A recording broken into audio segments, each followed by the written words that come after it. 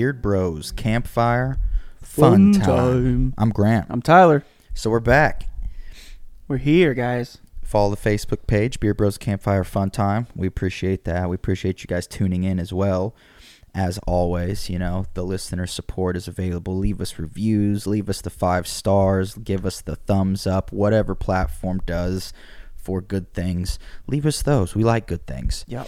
And even if you don't have time for all that shenanigans, you know, just give us a listen. Just Absolutely. Every now and then, you know? If you could tell your friends, tell your family. If it's something that they might be interested in, you know, just random conversations, stuff you tell around a campfire, you know, stuff you talk about, whether it's work, whether it's, you know, outdoor stuff, whether it's cooking, foraging, hunting, you know, we talk about everything, and we even verge into conspiracy type things sometimes, which is super fun. So we enjoy talking about a wide spectrum of things. So don't think that we are, if you listen to one, maybe 2 podcasts, we're exclusive to one topic or one specific type of thing. We do like to embark into kind of everything. I think it keeps things interesting. I don't know about Absolutely. No topic is off limits. That's what I like about it. And so sometimes we like to stray from topics. We get sidetracked.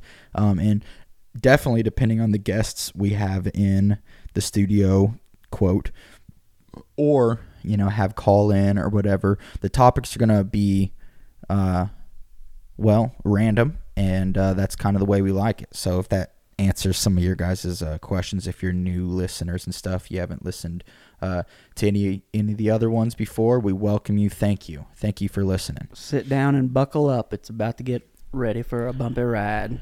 So last week, or not, I guess a week and a half ago, the last podcast, we talked a little bit about in passing we had talked indirectly due to my trip to Arizona, jojoba oil, that because they had all the jojoba plants down there, and we had kind of joked around and said, well, I'll see if I can't contact someone, you know, in Arizona. Well, I did a little research. Whoa! And I found a family farm that's been growing jojoba for decades now in Arizona. It's a small family. They grow just pure jojoba. It's awesome. All their pictures, they got YouTube videos of the preparation and of their farm and everything. You guys can find them at purejojoba.com. Well, the guy that I was talking to, I'm not sure if he's the owner, but I believe so. His name's Kirk. Extremely nice guy. I kind of just sent him an email just to want to, you know, ask about his products and all that, and he ended up sending me a little sample so I could try the jojoba oils. And he has blended oils. He has beard oils, skin, hair, all sorts of different oils. And what's really awesome about jojoba is that it really closely mimics natural skin oil. So that's why it's safe for it's good for you all skin types. You know, it's very, very good for a variety of things. And they have so many different products. I didn't realize, I guess, kind of the applications that you can use it for, but there's even like rollers, lotions, moisturizers, and soaps, everything that you can kind of put it in, whether if you want, you know, blended stuff with different scents that may linger a little bit, but everything that he uses is all natural. So it's not exactly going to be like a perfume, which I actually prefer it not be a perfume. No, I don't want to be stanking up all the place. I want a nice subtle smell. Yes, and this is one of those things. It's blended with other natural oils like clove oil or rosemary oil or cedar oil, things like that. Eucalyptus oil, which also naturally grows down there in Arizona, eucalyptus trees. And that's one of those things, especially with my work, is I have an air-fed hood, so it circulates all the scents of whatever's in my beard all day long. So if it's, you know, aggravating to me, I can't have it. Yeah. So well, this is nice. It smells really great. Kind of intermediate smell at first, not too strong, not too subtle, and then within like 5 minutes it goes to the subtle stage. Yeah. And it stays there for like half hour to an hour where it just kind of vanishes in scent, which is awesome.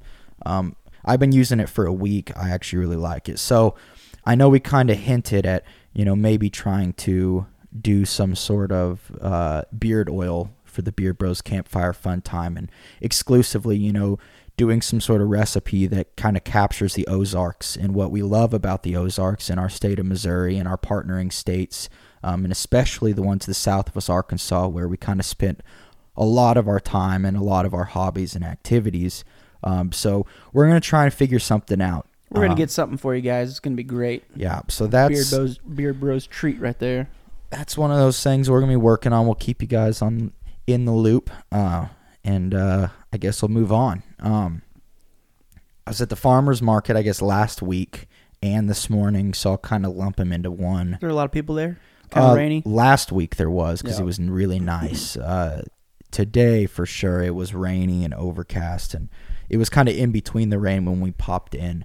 Normally, you definitely want to go there when it's like 7:30, 8:30 a.m., but you're going to have to fight a little bit of people. But that's when you'll guarantee to have all the best product and the choice and selection, and nothing's going to be sold out.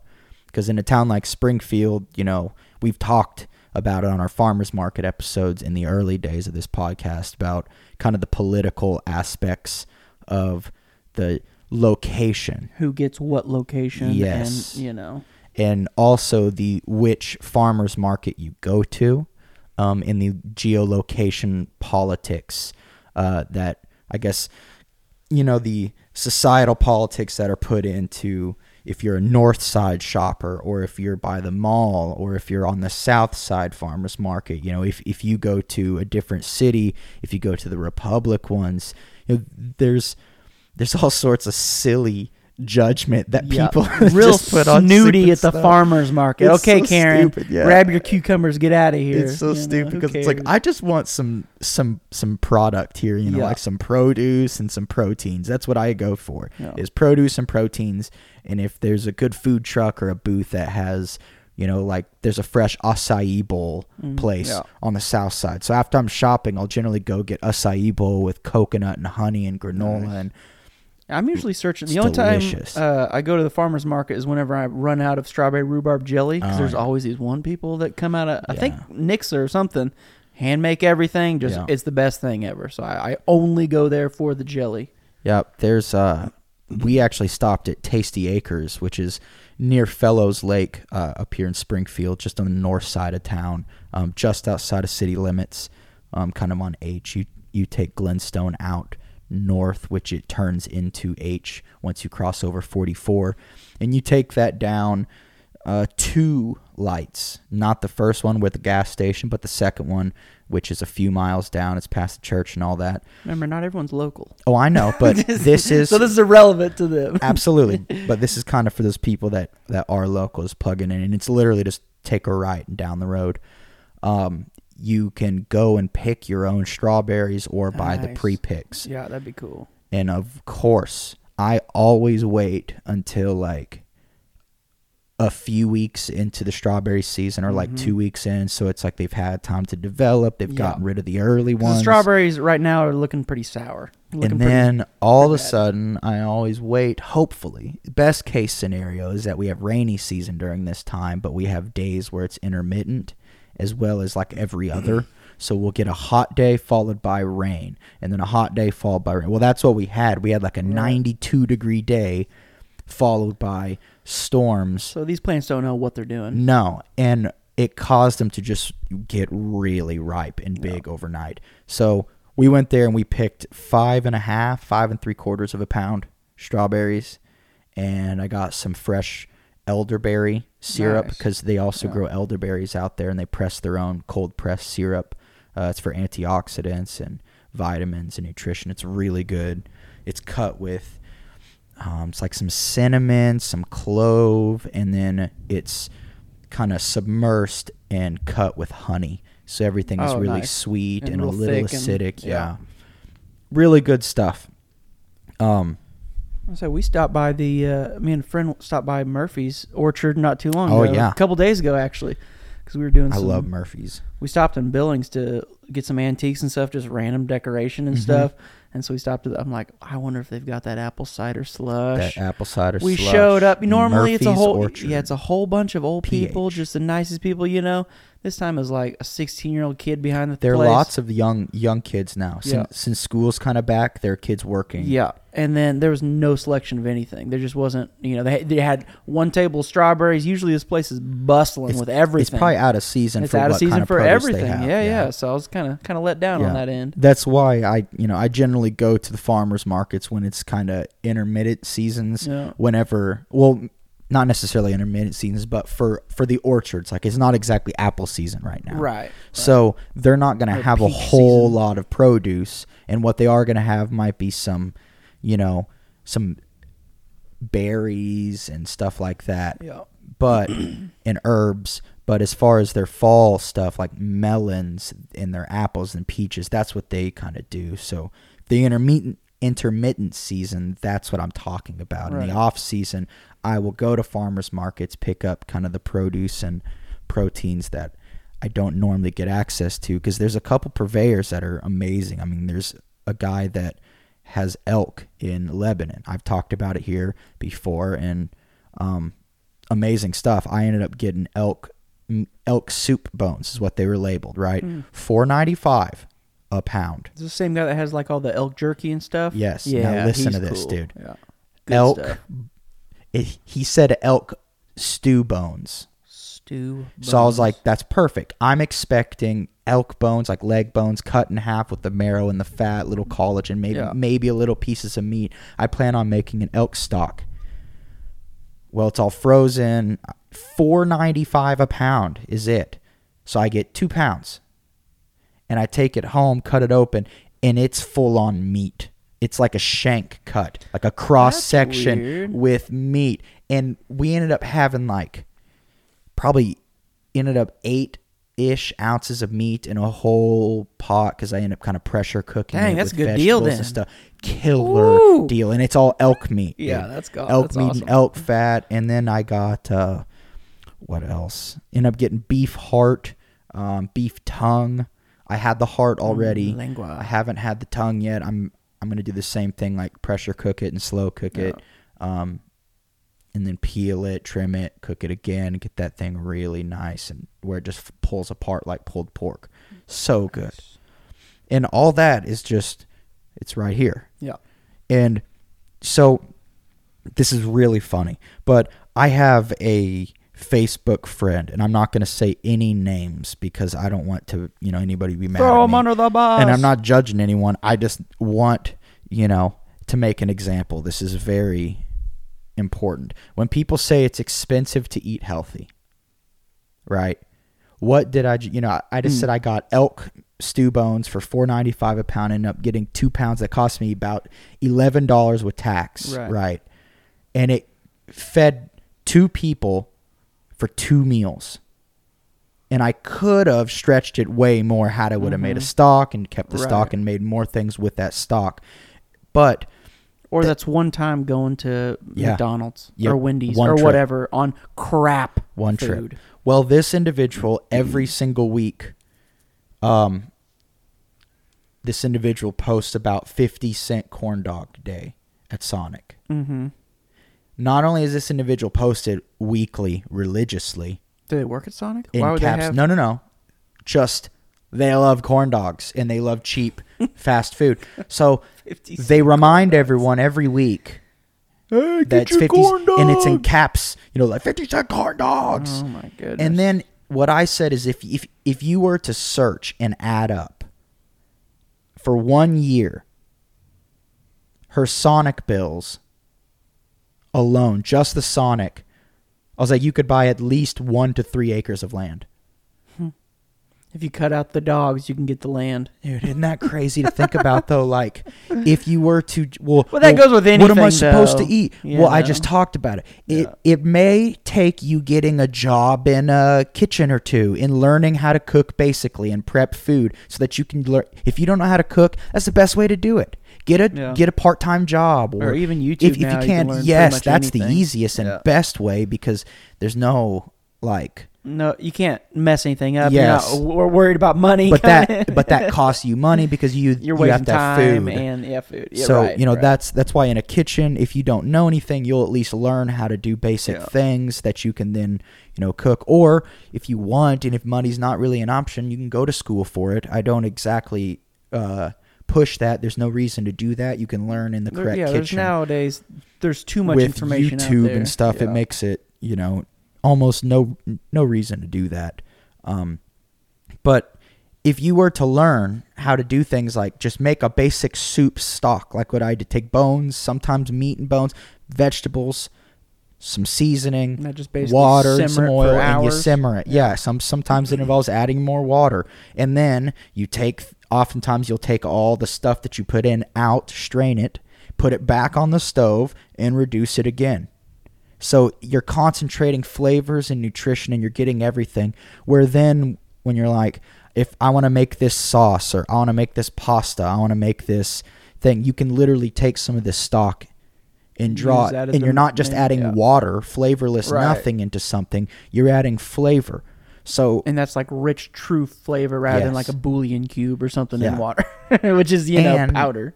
It's fresh, and you know how long it's been since it's been made. Whereas when you start thinking about what bouillon cubes might be made from is, old chickens is dried and then cooked and processed, reduced and dried and powderized and pressed. It's like, how old is this product that we're eating? Not there's anything wrong with it, but when you're talking about real nutrition and eating cheap, you can do all this for yourself by correctly, how do I say it? I guess correctly planning what you're going to do. Learning a little bit of knowledge will save you lots of time and lots of money. How to correctly buy things and buy the right products. We have a store in town, Mama Jean's. It's wonderful. It's one of those all natural health food stores. But a little pricey. You should not be buying your groceries here. For 90% of people in this town, 99% of people, you shouldn't be buying all of your groceries here.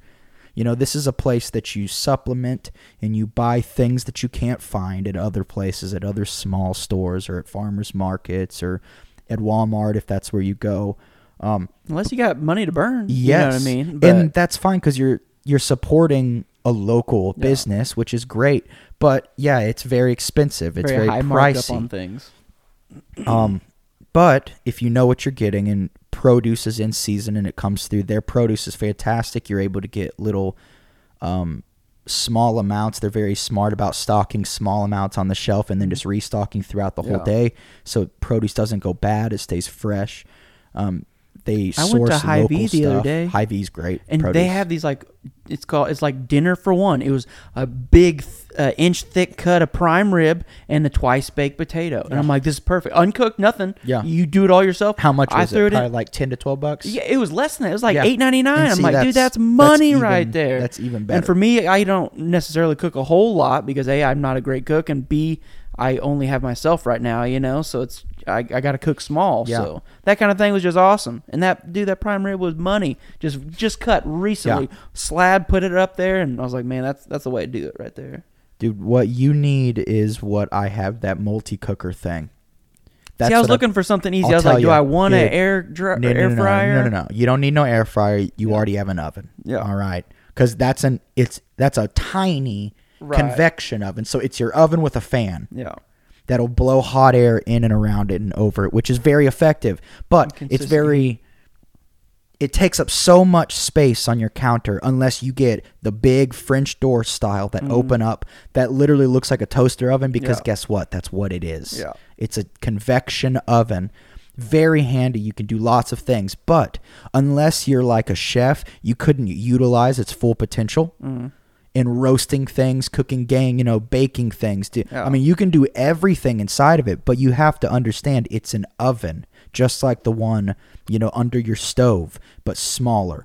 So what I would recommend is one of those multi-cookers that's like, they call them like a 13-in-1.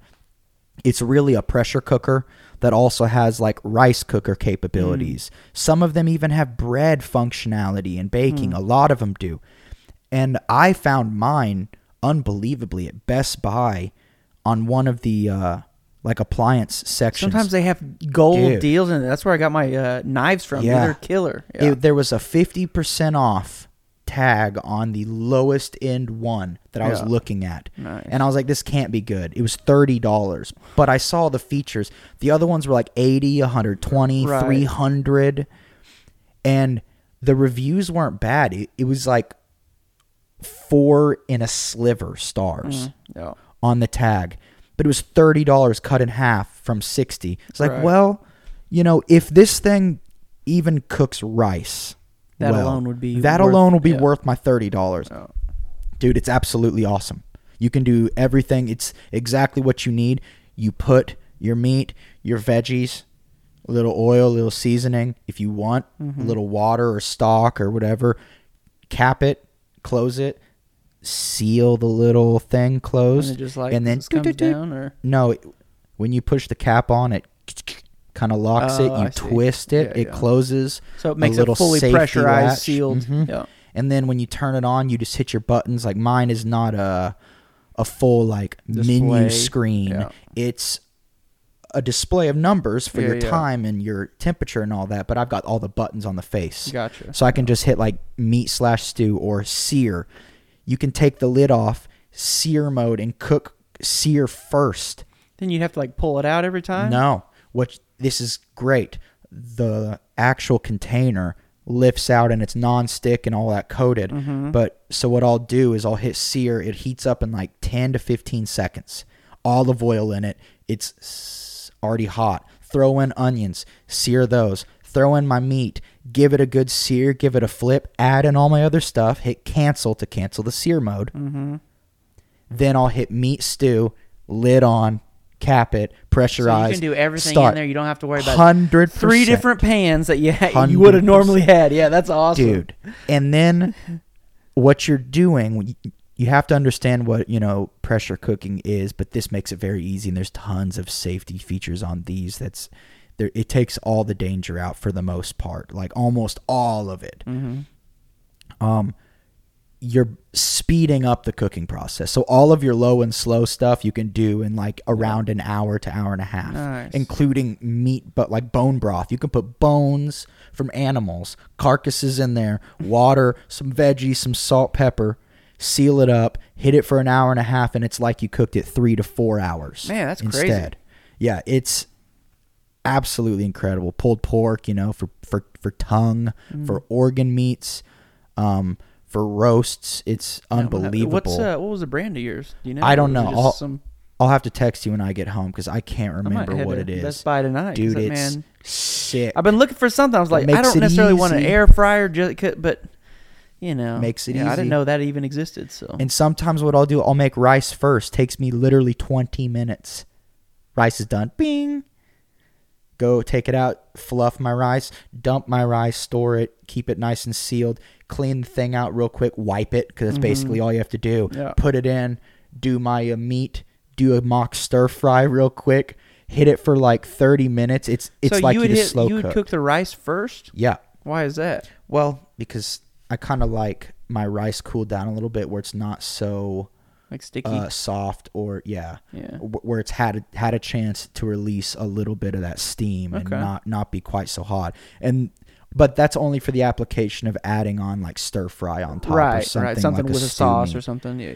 Yeah, and that kind of gives you a little bit more texture to the dish, and it's not all just not a mush, kind of thing. There's nothing I hate more than overcooked rice. Oh, yeah. Get your ratios right. Like I bought my big 8-pound or 10-pound bag of basmati rice from the Asian market, and then you rinse it, clean it until the water comes out nice and clean, and then you'll take that rice and dump it in and just Google water ratios for that particular, like basmati rice water ratio. They'll absorb a certain amount and it's different. Yeah. And then you just beep, beep, beep, hit rice mode, start, and it cooks. When it's done, you wait like 10 seconds, hit cancel, unplug it, and you slowly move the valve over, and it unseals a release valve, and it'll start steaming and doing all that. Dang. And once it's released all the steam, you just kind of wait a little bit. It'll be very obvious. Yeah. It'll be very obvious when all of the pressure has been released. Everything is completely calmed down. There's no more anything coming out but a little bit of steam drizzling up. And you'll kind of twist the lid a little bit, and it'll easily come open. The safety valve will depress. You open it up, and it's this stewed creation that looks like it's been done for 3 to 4 hours, and it only took you an hour. Yeah, that's incredible. It saves you time, and there's tons of safety features where you can put things in it, delayed cook start or time delay. It'll hold food so you can set it, go to work, come back, and it's done. Dang. Kind of a See, thing. that's the It's way just I like need a to be. slow I want cooker. it to be efficient, and then I don't have a whole lot of excess time. So, Yep. if I got 30 minutes or whatever that I can kind of pre-plan and get it started, that'd be perfect. It's been the best $30 I think I've ever spent in my life. I'll definitely have to It's pick one up. amazing. But it's just a multi-process or It's a multi-cooker thing. Yeah. It has a pressure cooker. That's its main feature, But but it all you can has do just everything. the one cavity that you put all your just stuff in, or one bowl cavity, or whatever. and it's like the whole thing's like 2 feet tall, Okay. a foot and a half, Yeah. and it's about a foot wide. Huh. And it has a little safety depressed kind of plunger. You can feel it when you put the Teflon bowl in it. It senses it clicks down with weight. And then when you add in, there's a few basic rules, that you do. Like you don't just open the valve real quick and twist it ever. Yeah. But there's also a safety latch that when there's pressure, it won't let you twist the lid open. Oh, that's good. So there's things like you're not that. getting scalded or things blowing exploding. the lid off. Yeah. I got a funny story about that. So listen to this. Back in the kitchen. This one was in Farmer's Gastropub in the old days in Springfield, Missouri. It was a British gastropub. One of my most favorite chefs I've ever worked with. He's a great guy. He's still around. Really appreciative for him. His name's Chef John Carlson. He's kind of a legend in this town, whether he knows it or not. We were on the line in the middle of it was like a Fish Friday kind of a thing, right? And we ran out of quinoa for the salad. Oh, no quinoa? Yeah. And I'll be honest, it was I have an no idea oversight. what quinoa is. It's an ancient grain. Oh. It's similar Something to just kinda chewy that you couscous. add texture? It's like a miniature boba ball. Think about that. Yeah. So he's like, I can get that done in a hurry. We got a pressure cooker. It's the old school pressure cooker, just the twist lock aluminum with the thing on top with the little valve stem. Yeah. The old school where you got to be very careful with it, not over pressure, like it's a bomb. And he's like, I'm on it, chef. And he goes and he fills it up, gets his quinoa, water, salt, a little bit of lemon juice, a little bit of oil, puts it in, starts it. It's all pressurized. It's cooking.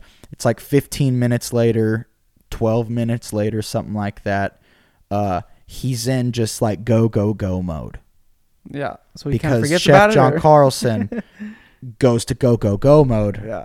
Right off the bat. He'll pump food out. You know what I'm saying? Just slinging food out. Awesome dude. He let a little bit of common sense slide on this, though. Hilarious.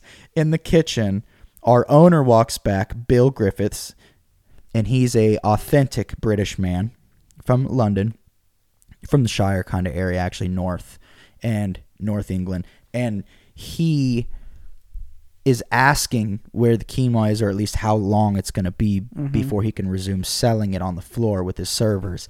And Chef John's like, the quinoa. Hold on, chef. Let me check. And he just grabs the pot, pulls it off the stove, and he's like, he hits the valve and like 4 times just to, I don't even know what he was thinking. Just try to purge it a little bit? Let me just get a little bit of this pressure. I can contain, hundreds of pounds of pressure. I remember seeing him acting like he knew exactly what to do. He grabs a towel, he swings it around his hand so it wraps around a few times, puts it over the top valve, and he goes, and then he's like, all right. And you see him muscling, because it's pressurized. Oh, so yeah. And dude, the second the seal broke, it just boom, like thunder. Just go straight up. You feel it in your chest. And I was 12, 15 feet away from on the line behind equipment, and it's a bomb goes off. The lid breaks through the ceiling tile. Quinoa goes in a geyser upward. Sprays everywhere. Literally explodes. Quinoa fragmentation everywhere. The entire kitchen gets coated in quinoa and hot water. It was the funniest thing I've ever seen. Servers were screaming. The dishwasher was freaking out. He thought he got shot. It was insane. And that's one of those like rookie mistake things that you would never do, but it's been so long since you've been a rookie. Yeah, that you forget the basics sometimes. The basic, yeah, and he's just prying this pressurized pressure cooker. That's great. Oh my gosh, it was so funny. It was so funny. Let me see, what else did I get that Farmer's Market? Beef tongue, beef heart. Got some short ribs. You gonna braise them? What are you gonna do with them short ribs? Oh, I'm gonna throw that in that same cooker. Ooh. You know I'm gonna do it. Ooh, shallow what kind braise. Of spices you can do? I'm a Something shallow sweet, braise, subtle? and then what I'll probably do is take out the spare ribs, keep the sauce going, take the spare ribs, sear them, so kind of do a little reverse. Yeah, and then potentially throw them back in, depending on how soft they are. I don't know what I'm going to do yet. Yeah. I'm kind of planning what I want them to be like or how I want them. I might even debone them after cooking a long while, and then kind of do it like a chopped short rib sandwich kind of a thing, you know. That'd be good. I'm pretty excited about that. Oh, got Cornish game hen too. They had massive ones. They had 2 and 3 pound Cornish game hens. Those are pretty big. I mean, growing up, we had little like half pounders. Fist. Yeah, well, like maybe 2 fit. Little guys that, you know, you would stuff with veggies and throw them in the oven and roast them off. Those Cornish game hens are so good, man. It's good like eating. A juicier chicken. It's like a little mini chicken. Yeah. They just walk around. You know, I don't know if you've seen Cat Williams' new special on Netflix. Oh my gosh, he's back. Is it good? He's back, dude. Is he still doing the pimp thing? It's great. No, it's World War III. It's like the incoming World War III kind of thing. But he talks about that. He's like, I'm not going to reveal any bits because, you know, obvious reasons. Sure. But like he talks specifically about these, like it's universal that God perfected the chicken. He's like, name one culture that don't eat a chicken. Yeah. He's like, they got to run from everybody everywhere, whether they land in China, whether they land in Europe. And he talks in depth about, you know, chicken and food. He talks all sorts of, you know, taboo topics that's, you know, recent. It's pretty good. It's pretty good, especially after his last one just wasn't very good. Cat apocalypse. And but he talks a lot about Joe Biden too. It's hilarious. Yeah, I'll have to watch it for sure. Pretty good. Yeah, I saw it on there, but I didn't know if it was. I didn't know if it was an old one or something. I was like, nope, well, I didn't know. Brand new. Because I haven't heard of the World War III. So. Yep, brand new. Christina Pease, that's Tom Segura's wife. Pazinski. She had a new special. It's called Mom Jeans, Genes, but it's also a little play to the fans of Your Mom's House podcast, Mommies. We're all Jeans, Jeans. Mama Jean wears. Jeans. What's up, Jeans? Her new special. Okay, so it's 50-50 from all of the watchers in the YMH fan group. So I decided to wait kind of a week and then watch it because I wanted to not weigh off other people but just gauge reactions. Yeah. And it was kind of getting a lot of hate. So I went into it open mind. That's what, you know, I want to, because not only do I like her, I like her husband, I like their podcast. I generally... But she has a pretty warped sense of humor, just like her husband. Not quite as much as Tommy Buns, but still, she's great. How does that translate on stage? Yeah. You know, what kind of topics does she talk about? What are her jokes like? Her delivery of said jokes? Is she personal, you know, or personable? Is she genuine? Because that stuff all comes out. Oh, yeah. It's exposed when you're on stage, especially filming a special. Yeah, and it's not just your joke writing ability. It's everything combined for sure. Yeah, and so I ended up watching it, and I got to be honest, man. I hate to admit it, I didn't finish it. No good.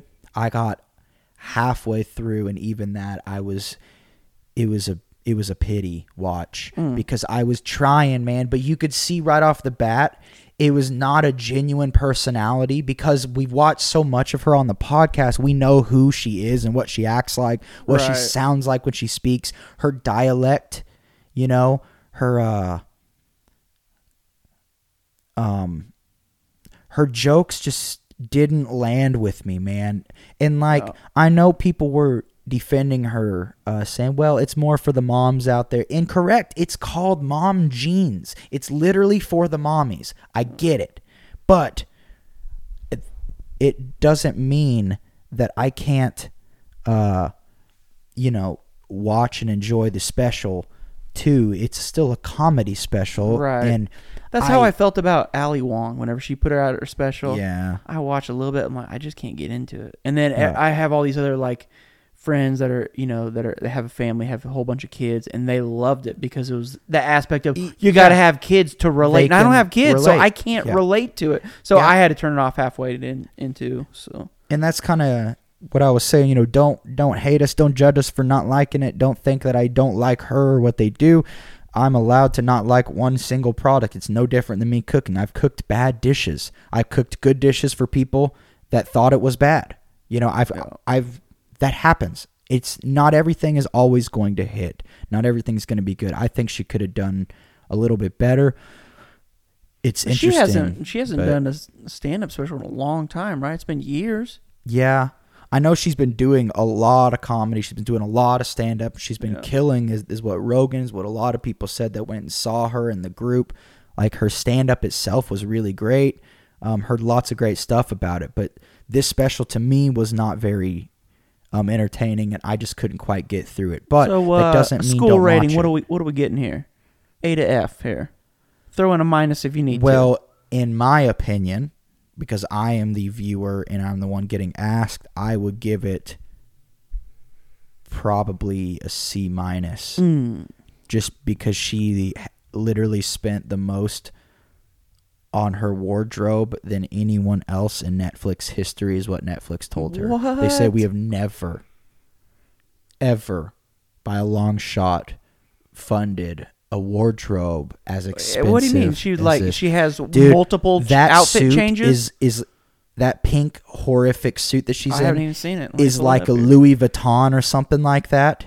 It's like one of those top brands. And then she took it and she had to get the collar Swarovski'd all the way around because she's a Texan now. Swarovski diamonds or whatever. Crystals, yeah. And then the jacket wasn't enough. She got the pants down the pants leg pinstripe with Swarovski down the side. And as a comedian, there's rule number one is you want to wear or dark color, nothing that stands out because you want big logos or you want what you're saying to land, not them to just look at you for whatever you're wearing. It shouldn't be super distracting, but of course that doesn't always count. Look at Eddie Murphy in Raw.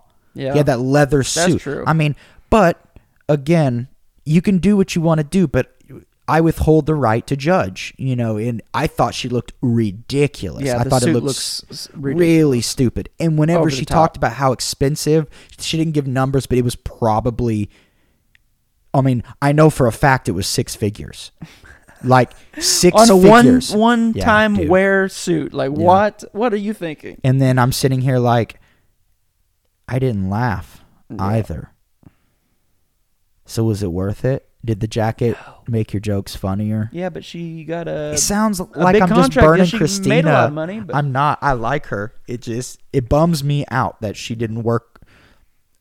Or I guess it bums me out that I did not enjoy it like I thought I was going to. I can't put it on her. There are people that enjoyed it. She worked very hard for it. There are lots of people that say they related to many of the jokes and laughed the whole way, and I respect that. I just personally didn't. But there's also some people that laugh at anything, even if it's a terrible joke. A lot of get out of here. A lot of people suck. Gosh. They just don't have a sense of humor that's any good. Dude, I was laughing so hard last night. So me and a lady friend we went to Hootentown to do a little floating. Long story short, the water level's too high, so we couldn't put our boats in, so we just started setting up camp anyway and started camping there. And then in the middle of the night, we hear this dude, this weird creeper dude. He drove to and from, kept leaving the campsite, coming back, and then he was wasted, just drunk, so wasted. And then we hear him, fire up his truck and try to drive out the last time. And at this time, it's been raining for hours. Oh, he stopped. Regular cab, or it was extended cab, 2-wheel drive truck, and he just, wow, and he does this for literally an hour straight. I'm thinking he's going to blow his engine. I think the train he's going to go. I don't know why he kept thinking that if I just smash the gas, that somehow this tire is going to get traction and get out of this mud pit. Oh, dude, it was just insane. It was just one of the wildest nights. We're just sitting here watching him, just trying to get out of just, and then eventually he comes walking over, stammering, "Hey, you got a chain?" Like, no, man, sorry, sorry about your luck. You don't have to wait it out. Chain in this tent. Yeah, like everyone else, we didn't even tent camp. We slept in the back of the Trailblazer or whatever. But yeah, I mean, it was windy. It was storming all night. It was perfect to sleep in where we were at. But we tried with the tarps, but yeah, the wind was just too much. I got a tent for you to try out. Since you got a truck, I don't have a truck anymore. It's a truck tent. I would definitely be interested. It's called the Quick Tent, no K. Yeah. It's a cheap Chinese tent, but it's like a navy, or it's like a baby blue and gray and white kind of thing. Uh-huh. I set it up one time in the truck in Arkansas, and then we got asked to move in the middle of the night by a park ranger because we were on the wrong side of the campground. So I'm like, I'm not tearing this down and then resetting it up. So we're done here. Yeah, that's ridiculous. But it's I didn't get a chance to see how waterproof, but if you throw a tarp over it or an actual good rainfly, solid. Dude, yeah, because it sits right in your truck bed. It hangs over like a little balcony, and it uses your truck bed. So if you throw a little inflatable or just a couple comforters or something, you can literally just camp right in your truck. You got to make sure it's level. Right. But I had just a nice backed spot. Up my truck to her Trailblazer, and just put back ends and had her. It was perfect, dude. Yeah. And we didn't have to worry about tent tearing down any of that crap. No, it was just so nice. But, yeah. That sounds like a cool tent though, for sure. Went to Ritter Springs foraging. It's off topic, but I'm looking at my notes here. Went to Ritter Springs, which is another kind of conservation park area around here. It's run by Springfield Park Board. Yeah, it's a beautiful place. It's really nice. And a lot of stuff to do rather than, you can take your dog out. If you have kids, they have a park there, and... Dude, there's a business that looks like being run, an archery business. They had a competition that last week. Where the carpet store used to be? No. In Ritter Springs. Oh, that's weird. Right there by the archery targets. Yeah. They now own that building, and they were running a competition, and there was like everybody was out, kids, adults. It was amazing to see. They all had bows. They were walking through the woods doing like stock and shoots on targets, scoring. Man, that'd be fun. Big competition. It's awesome what they're doing. But I was out there. It's pretty rainy, and it had been rainy for a week. It's a little late for morels in Missouri anymore. But I was looking for other edible mushrooms. Ended up finding a good 2-pound stalk of chicken of the woods. That big orange mushroom I saw. Super awesome. Ended up making fried chicken Sammys. Nice. Which are delicious. You just cut them chickens into thin strips or thin pieces. And you treat it just like you would chicken. However you would kind of cook chicken, you could do chicken of the woods mushroom. And this is one of those things. It's like whenever I have friends that are vegetarian and vegan and different diets for a variety of reasons, and I look at their diet and they're ordering just meatless things. Yeah. And they think that that's nutrition when all they're meatless pizza. You can't live off of meatless pizza. Yeah, there can't that's be a whole carbs lot. And cheese. You know what I'm saying? There's literally the carbs are straight sugar. That's just sugar. But you get a little protein from cheese, but that's not enough to sustain anything. Yeah, and look at the quality of that cheese. You know what I mean? It's just not a good diet. And just because the absence of meat, makes you happy, it doesn't mean it makes you healthy. Right. And if they wanted to be healthy, a lot of them, I'm not saying every one of them, but almost none of the people that I know that are vegetarians or vegans full time, for real, do it right. I don't see a cabinet full of supplements and vitamins. I don't see them taking pea protein daily in order to supplement their meats. or their meatless diet. And they're probably lethargic and sleep all the time. And, Yeah. And all you have to do is if you really want to do it, you got to do it right, because that's kind of the problem. 1 foot in, 1 foot out on the vegetarian or vegan thing is not a great aspect unless you were, kind of eating maybe meat 1 day a week or something, or like every so often eating meat and just mostly vegetarian. You could do something like that because maybe meat doesn't treat your body right some way. I get it, but there's vital nutrition in red meat, and especially like wild game meat. Oh, yeah. That you don't get in vegetables no matter where you source it from. And I find it very hard to believe that you can get that as a substitute in pill form. You can't. As nutritious. You know what I mean? There's no way. You would have to take so many pills and supplements, and it's still not derived, because it's like even if you get, vitamin B12 naturally versus vitamin B12, let's say from a source, doesn't mean your body's necessarily going to absorb it the exact same way at the same time in the amounts. Just like whey protein, they're all, you get crap whey protein, or you can get, and that's not a substitute for real protein. It's not quite the same. Yeah.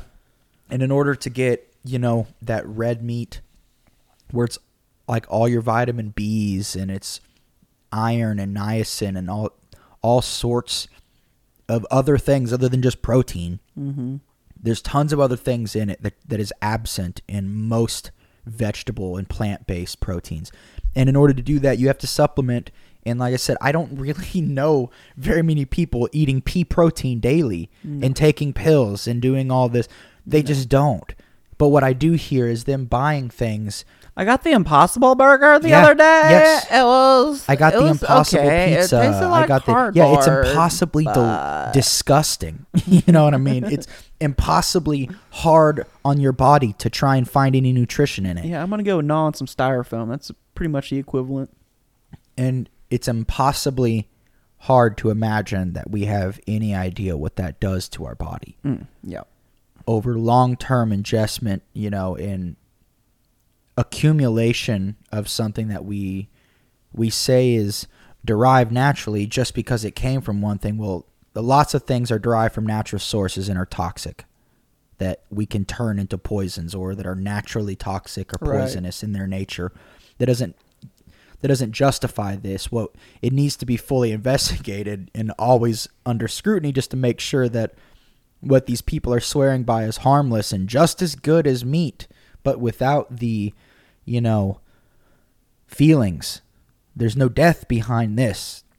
And that goes back to, well, we all know the truth about farming. Whether you're eating meat or not, there's animals that are getting killed indirectly just by you existing. Right. I'm sorry. And just by you eating plants, you're not evading any sort of blood on your hands, because that's the unfortunate byproduct of farming. Even from mass scale down to small farming, you're going to have situations where you're going to accidentally harm animals or intentionally have to harm animals. That's just part of it, and with the plant thing, it's really crazy to think about, fields and fields of monocrop agriculture, what ends up happening in the amount of animal life that gets killed in the process of harvesting a monocrop agriculture. It really is crazy. Mm-hmm. So just because you're like, well, I eat all soy-based things, or I eat wheat-based things, I don't eat any meat.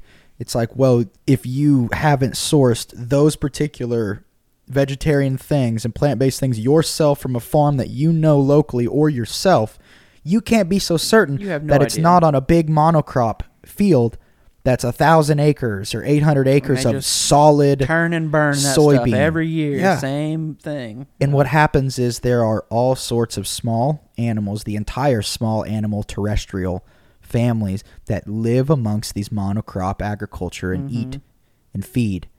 And a lot of these items, obviously, they're prey animals. When you look at the hierarchy of animals in the ecosystem, you're not exactly seeing a rabbit going for the throat of a deer, right? So rabbits are prey animal, we call them. They're a little grazing animal. They're food for many different animals above it. Right. They live in these monocrops often.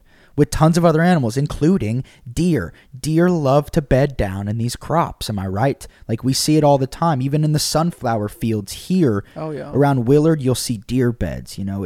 If there's a place where they can get out of danger for the night, and there's food and stuff with tall grass around them or tall plants, that's where they're going to stay. And unfortunately, when these prey animals or smaller animals are young, they don't run away. They stay there. So when a harvester is coming down or a combine, this is the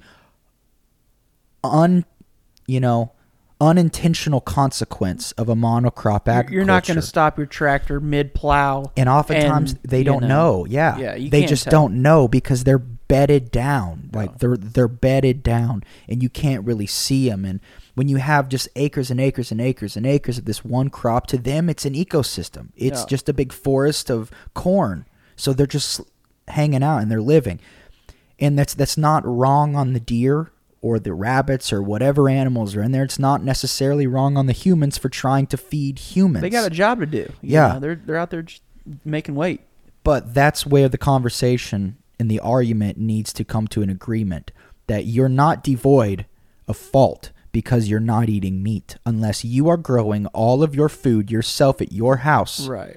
You are not devoid of that. You are causing some sort of, unintentional or intentional loss of life for many different animals and species, whether you realize it or not. So that argument of morality it's silly. It's silly with the information that's out there now. If you really want to do it the right way, look at what Rogan did. And he gave himself an ultimatum. He said, I have one of two decisions. I'm going to stop eating meat or I'm going to hunt. And I haven't tried hunting yet, so I'm going to try it. And if I like it, if it's something that works out, we'll go from there. But otherwise, I'm not going to be a part of the factory farming, just mass slaughter of animals anymore. He's like, I'm going to go get my meat where I know it's still meat and animals from happy animals. Right. And I'm not going to be a part of it because I don't agree with it.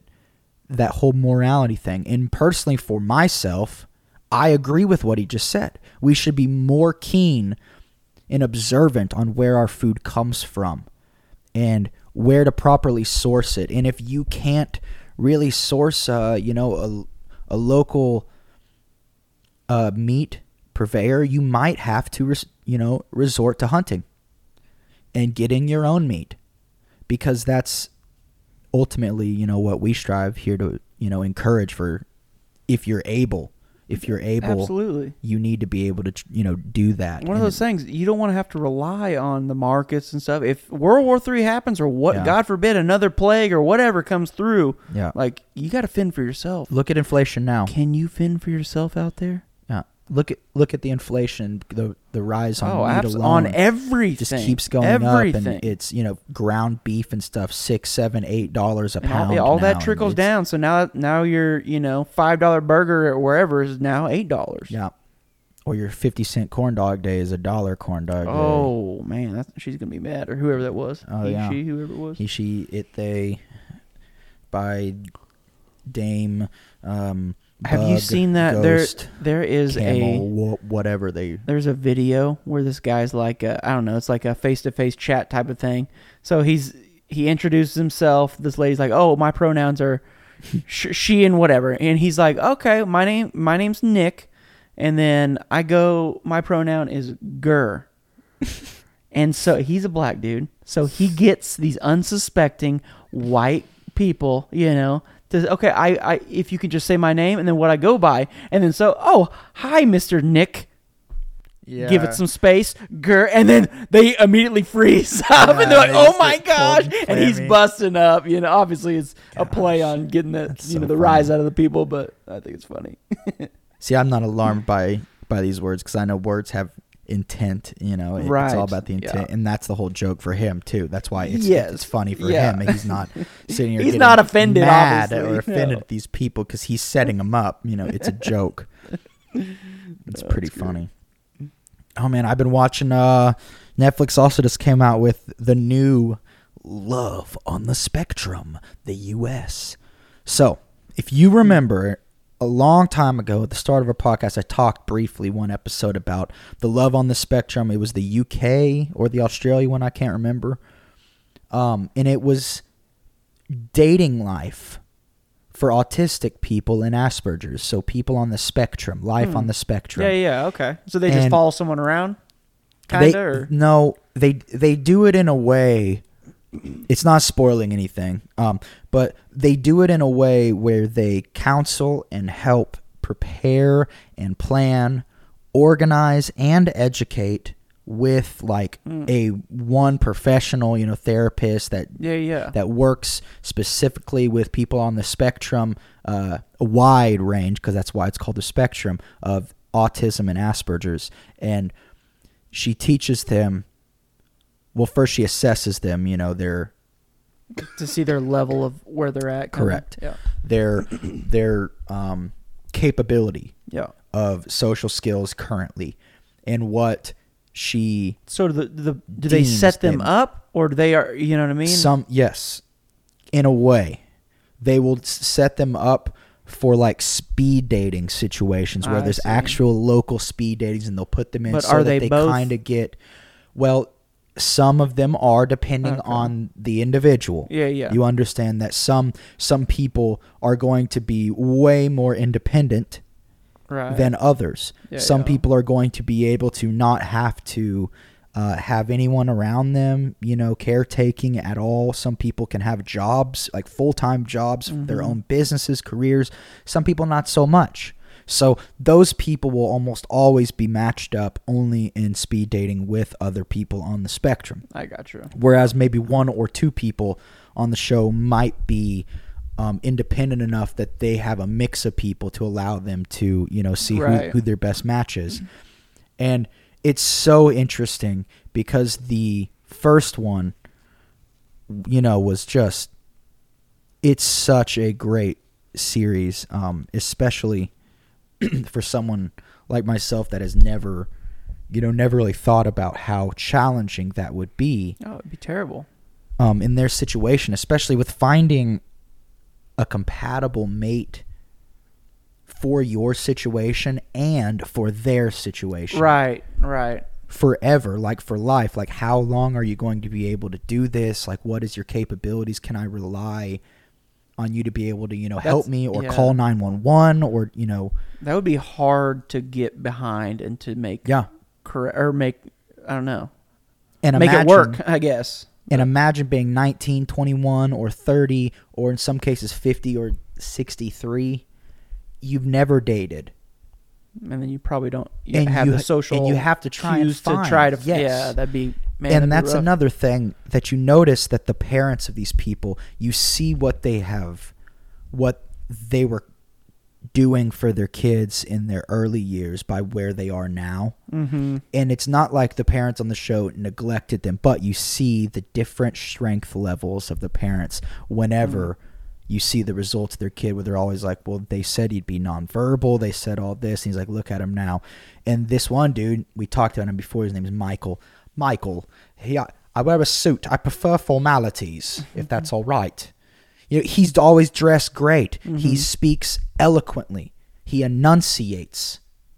He doesn't misspeak. He was brought up, his mother and father together, still two-parent household, which is great. In a great family, a sister. His mom and dad taught him humor, sarcasm. They taught him body language, and he ran with that. He can read you and tell if you're being genuine. So he's well-rounded and can fit into society. They did so well. Yeah. And they applied the educational and developmental training behind it, where they gave him the reading, the writing, the speech therapy, everything, where he excelled. And now the only thing you could tell if you were a kid and you were talking with him, like if you were 12 again, you'd be like, this guy's kind of weird. A little off. But that's all you would say. Yeah. Michael was one of the, most amazing examples of what is capable, because he knows all of this stuff, and he's so well together. He's so professional that you can't tell he has any sort of illness. But then it's like, well, what does autism look like? They always say that, and it's kind of a gotcha thing to make you feel bad. And I get their point, but it's just like that. Growing up, we didn't know. I didn't have any idea about that kind of thing. The only thing that we knew of, due to our school and locality, we had a developmentally disabled school that took in the regional students that needed that requirement. Right. And it was separate and not the alternative school like in some cities and areas. Well, I mean, I remember we had classes, like PE classes, with them. Yeah. And we would play like dodgeball and kickball. And this dude, I remember this one guy, we grew up with him. I can't remember his name or anything. He had the head the size of a watermelon. A gigantic dude. Yeah. But that kid could boot the Kickball. Ball like you wouldn't believe. He was always the runner-up. Dude, he would knock everyone in. Just, dude, it was gone. Yeah. Yeah. And, so growing up, I didn't know other than the extreme examples. I didn't know that there was anything in between or hybrid or a different development or different views. Why weren't we taught? Why wasn't that education available? It was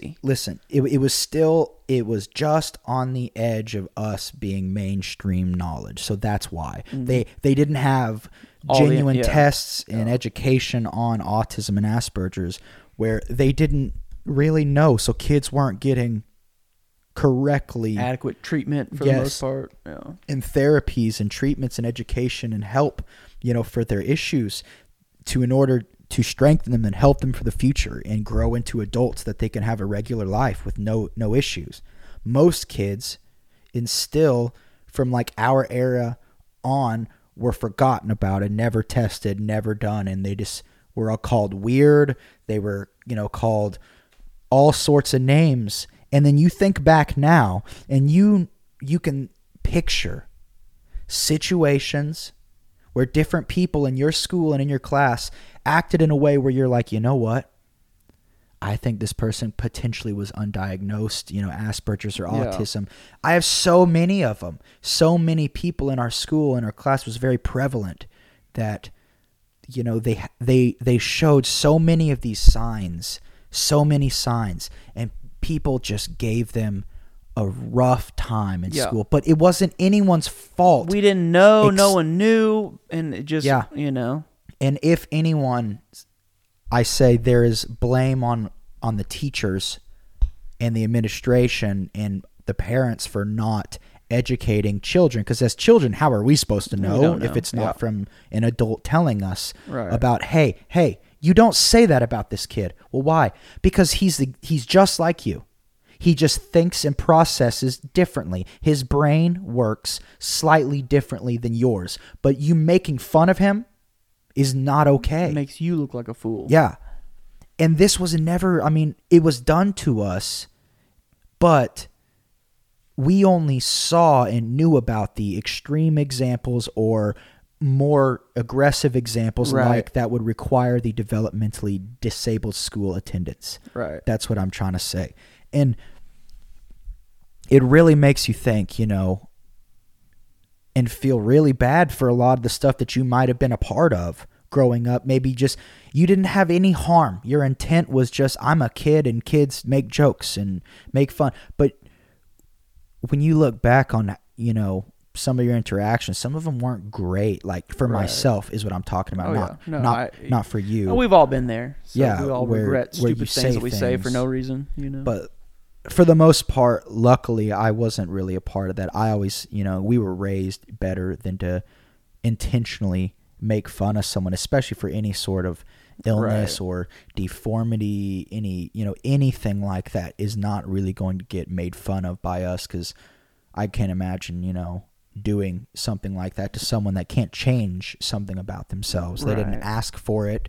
Oftentimes they didn't deserve it in any way, shape, or form. It just happened to them, and they're dealt different cards than you. And I wonder if some of them realize that they're, just slightly different. No, they all do. You need to watch the show. I would love to. Yeah, Dude, I need to check it out. I'm telling you. They ask them when you meet them, like what does having autism mean to you? And he's like Michael, for instance, the one that I was referencing this time. He's like, well, I suppose it just means I process things differently than others, and I have hobbies like toy collecting and like Thomas the Train that I just really enjoy. It just makes it hard for me to talk to people sometimes and understand how they feel about me. And like, what's some of your fears? He's like, loneliness. I fear about being alone, that I won't find a partner. And that's crazy. They have the same realization as us. Exactly the same awareness, just different levels of speech. Be able to communicate it out. Yes, whatever different the levels of communication. That's what I meant, to say. And some of them have different understanding and learning levels where it just takes them a little longer, but they understand what you're saying. Yeah. This isn't a different can't talk down language. To them, no, and that's the biggest thing that you notice in parents on this show. The parents that spoke to their little bit, just like kind of the baby talk or whatever. They didn't develop simplified it as far as the others that spoke eloquently with large words. They spoke to them like an adult. They taught them things. They corrected them. They said, "No, don't do that. You don't say that around a woman. You would never say that." Well, why? Well, that's rude to say. You would never do that.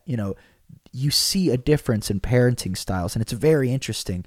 But the whole series is just so good. There's 2 different ones. You got to watch it. Yeah, I definitely will. I don't know why, but people's behavior fascinates me. Absolutely. I will people watch all day long. Absolutely. I don't know. It's just crazy to me. There's this guy. He's my favorite. He's an Indian dude, right? His name is Sabad. He is from, where is it? San Francisco, California, or LA, somewhere out there. And his parents couldn't ever help him with dating because they never dated. They had the arranged marriage. So they never met each other, and it's like 15 days later they were married. And they even said that. And they're still together. They love each other. They did great with Sabad as best as they could for their situation. Then they moved to the United States and, got him going and gave him every chance of a much better life with all the resources of learning. And he's very verbal. He can speak. He's always got a great big smile on his face. Yeah. But he tries to be cool sometimes. Doesn't pan out. No, dude, it's so awesome. This is what I told Brittany. I was like, he needs a group of guys that genuinely care for him, that genuinely look out for him, and genuinely motivate him. Because he's like talking to the therapist girl. He's like, "So you're interested in meeting a girl?" And he's like, "Yeah." Overly excited. Yeah, he's like, "Yeah." He's like, why do you want a girlfriend? He's like, and you see him getting confused and hung up, because part of gears are working up there. Yeah, and she's like, so again, like, why would you want a girlfriend? Like, and his mom's like, because why? And trying to help him, and he's like, hug and kiss. Like, he's so excited. It's awesome, dude. His name is Sabad. He's the man. I kept saying, I was like, Sabad is the man, dude. He took a girl out on a date, He forgot to pull the chair out for her on the first date, and then later he's like, she asked him if he remembered to do it, and he's like, oh no, I forgot. He's all mad at himself for that. That's great. It's so good. It's so good. Let me see what else. Well, how's your new day shift transition been? It's pretty good. I still am not going to bed as early as I need to be. Yeah, that's always a problem. Like I probably need to go to bed at like 8 p.m., 9 p.m. maybe, but I usually don't fall asleep till like midnight 30, then get up at 4:30 every morning. So that's, it's been rough, but I like the fact that I get off and it's still daylight out. That's fantastic, Yeah, that's not sustainable with the sleep cycle, but yeah. No, I'll just have to go to bed earlier. I do the same thing. I have a problem going to sleep. I hate missing things. That's my biggest thing. Like, I will sacrifice and get 3 to 4 hours of sleep just because I don't want to miss anything. Yeah, but you're not missing anything. You're just going to bed early. Well, whenever I was night shift. Whenever I was night shift, I would miss things. So on my days off, I'd sleep the entire day. Yeah. And then no one's awake at whenever I was awake. So it's just that's what I felt like I was missing everything. Yeah. Having even a 9 to 5 kind of job has its own challenges, but it's still not anything like having a night shift. It's so much better being able to, like you have sunlight right now. Well, kinda. It's rainy here. Yeah. It's been super stormy today, the past couple days. But what else do we got? Let me see. Squirrel season. That's if it's not already here. I'm pretty sure it is. Let's see. 5/21. I'm pretty sure it's squirrel season finally here in Missouri. We ought to go to Marionville and bag us a black squirrel. I don't think you can, or a white squirrel. I can't remember. Is it white or black? It's the white. They're known for the white ones. They look like like a cat. Yeah. When you're out there just driving through, you'll see like a white, scraggly cat. White. And it's not a cat. It's a squirrel. Yeah. For some reason, Marionville, Missouri, they have this population of albino squirrels. The albino squirrel. They're just roaming around in people's neighborhoods and in the trees. So if you're ever longboarding around or driving around or riding your bike around the town, you'll probably see a red-skinned, like white-haired squirrel running around. They look so weird. Oh, dude, we went floating. The same lady friend went floating on Palm de Terre, took out the kayaks and just kind of floating along. And then out of nowhere, the most graceful bald eagle comes out and is just soaring. Like within 20 feet overhead, we're like, this is the greatest thing ever. Just the most immaculate bird flying just graceful over this pond. I literally saluted. I didn't know what else to do. I was like, God bless America. Wham. You know what I mean? I almost always salute the bald eagle for some reason. I just feel so patriotic. It's just a rare sighting, and it just makes you feel so darn good. Well, it's rare around here. Yeah. Well, rare-ish. It's uncommon. There's locations where they're at, where you can go find them in certain seasons, certain times. But it's pretty rare. I've only seen, I would say, like 3 to 5 maybe in my life. I've seen quite a bit, but I'm always fishing and going to places like that. Like if you go to Beaver Dam down in Arkansas, around Beaver Lake, Arkansas, you can go to the bottom of the dam, and as long as the dam isn't opened up and flowing a bunch of water, and it's at the low setting and closed, there's tons of bald eagles that just sit in the trees. That's cool. And they'll swoop down and grab a fish, and it's massive. You'll be fishing, not catching anything. And they're catching and they'll them. swoop down and just catch fish. It's amazing. They're pretty amazing. Pretty amazing creatures. I also saw I don't know if it was a chicken hawk or something, but I was basically going around a blind corner on my Harley, and as soon as I come around this corner, I see an armadillo scurrying across the road, and then a hawk following right behind it, just barely misses before that armadillo gets on the side of the road. I'm like, holy cow! That would have been crazy to see him pull off an armadillo. But I actually, when I was fishing last week, I was at Fellows Lake and around in one of the corners, and there was a carcass to something on the side that was pretty bad. Mangled. There was 4 vultures, and one of them had a black head. It was a black vulture. I never seen that. You don't want them. They are the worst, most horrific, right out of a horror film. They're so cruel. They're not like our red-headed vultures or like our turkey vultures. They kind of scare off easy, or not really mess with black you much. Vultures. For some reason, they're stupid and protected, but the farmers here know you shoot them on sight, and you just hide the bodies and let the coyotes eat them. No. Because those nasty things, they will follow your calves and find the baby calves, and they'll wait and pester them for days on end, make them so tired and relentless that they just give up, and they'll eat from the nose.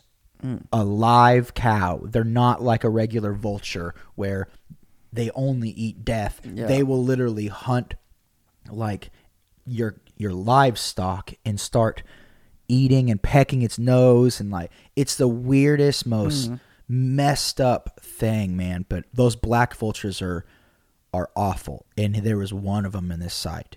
That's like crazy. in this little pack. And I tell you what, if it was anywhere near my land, I can't say what I would do to them, but I would not want a black vulture anywhere near my land. I don't have animals right now, but I don't want them in Missouri. We already have enough.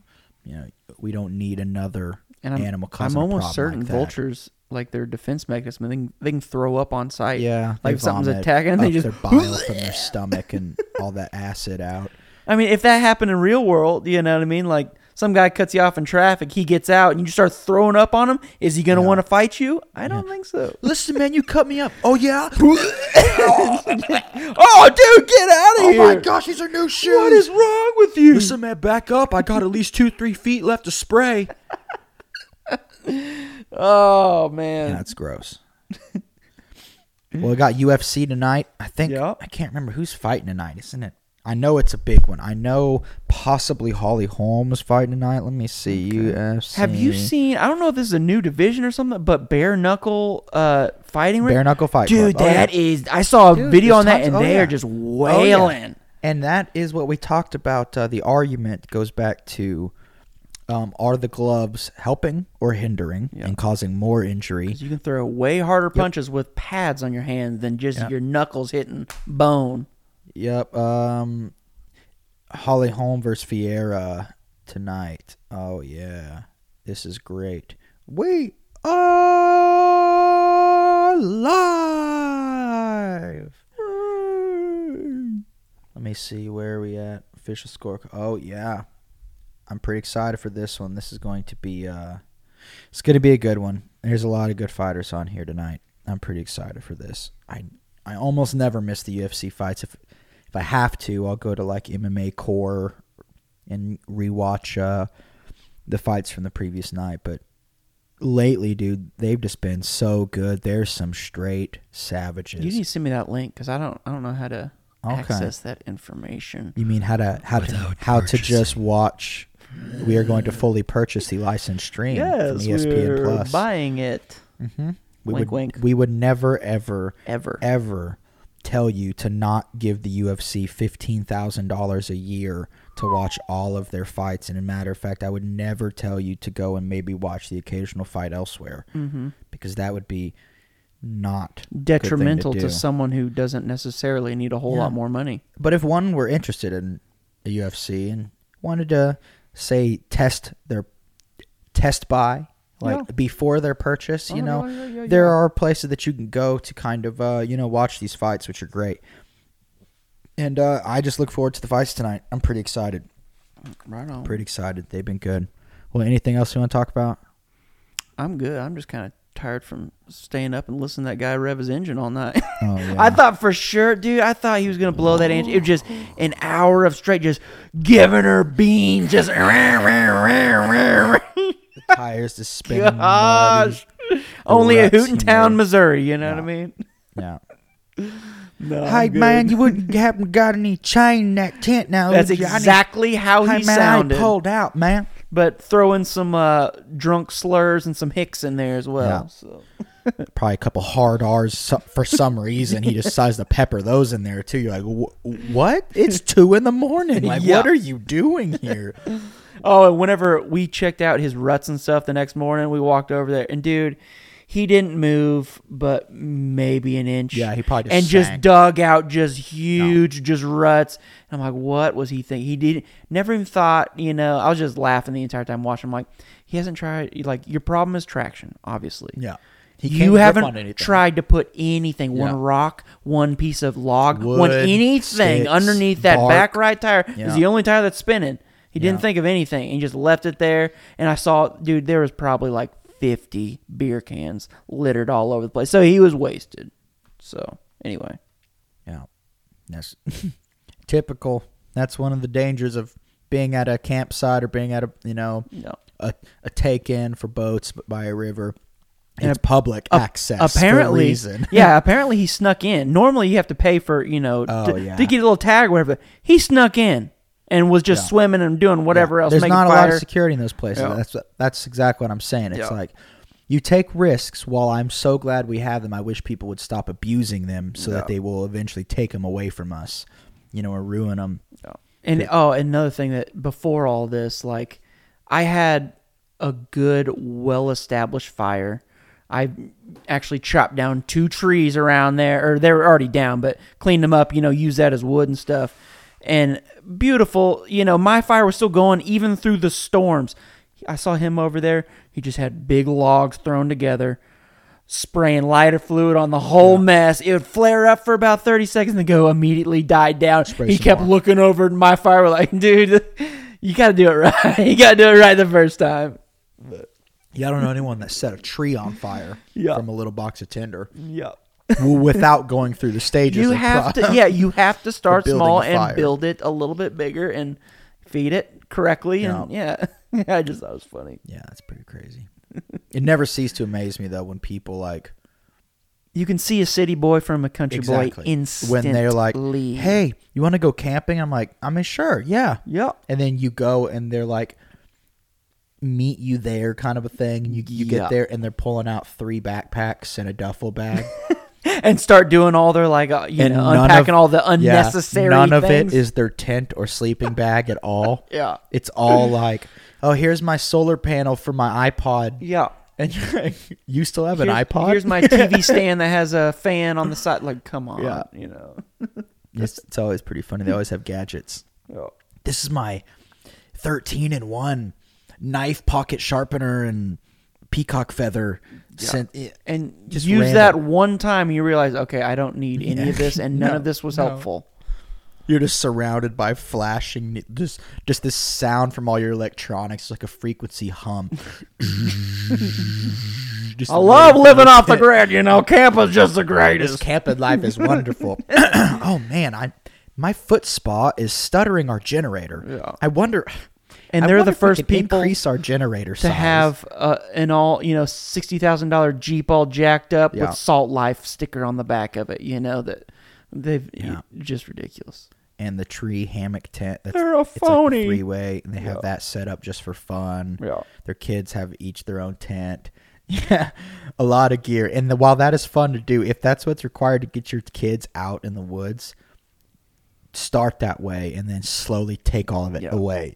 As they get older. Yeah, I'm gonna tell another little story that we saw last night. Is this family pulls up right next to us? You got a big old beer belly. Dad gets out of the car, no shirt. He got 2 beers in his hand. His very you can tell stressed out wife gets out. 2 kids, and they start playing in the water. Swimming. The drunk dad starts going down the river. He's a half a mile down, just leaves them. Screaming, "Hey, come on down!" He had I would say a 2-year-old daughter, maybe younger than that, barely, you know what I mean, young, and then maybe a 4-year-old daughter, screaming across the thing, "Hey, come on down! The water's fine!" I'm like, we were in between them, and we're yelling at the lady like, "Don't go out!" They were gonna. We didn't even walk out there because the current was so strong. Yeah, there's rocks. It was just, are you kidding me? To scream at your kids just float down there like we just lost a guy on a river here in Missouri just last week. Yeah. He went missing. He was with his wife and kids, if I'm not mistaken, and they were going down rapids or something, and he fell out of his boat, and they were able to swim to the shore, and he never surfaced. Yeah, that's crazy. And the boat went downriver. He apparently went downriver, but nothing. He probably drowned, hit his head and drowned. Yeah. Fell into a pool or got stuck underwater underneath under a rock or anything. Could be, telling. And I think they found him, if I'm not mistaken, just a couple days ago. So it's no joke when you're talking about knowing your river. You have to know what you're doing. These hobbies are so much fun, and we encourage them. But please know your area.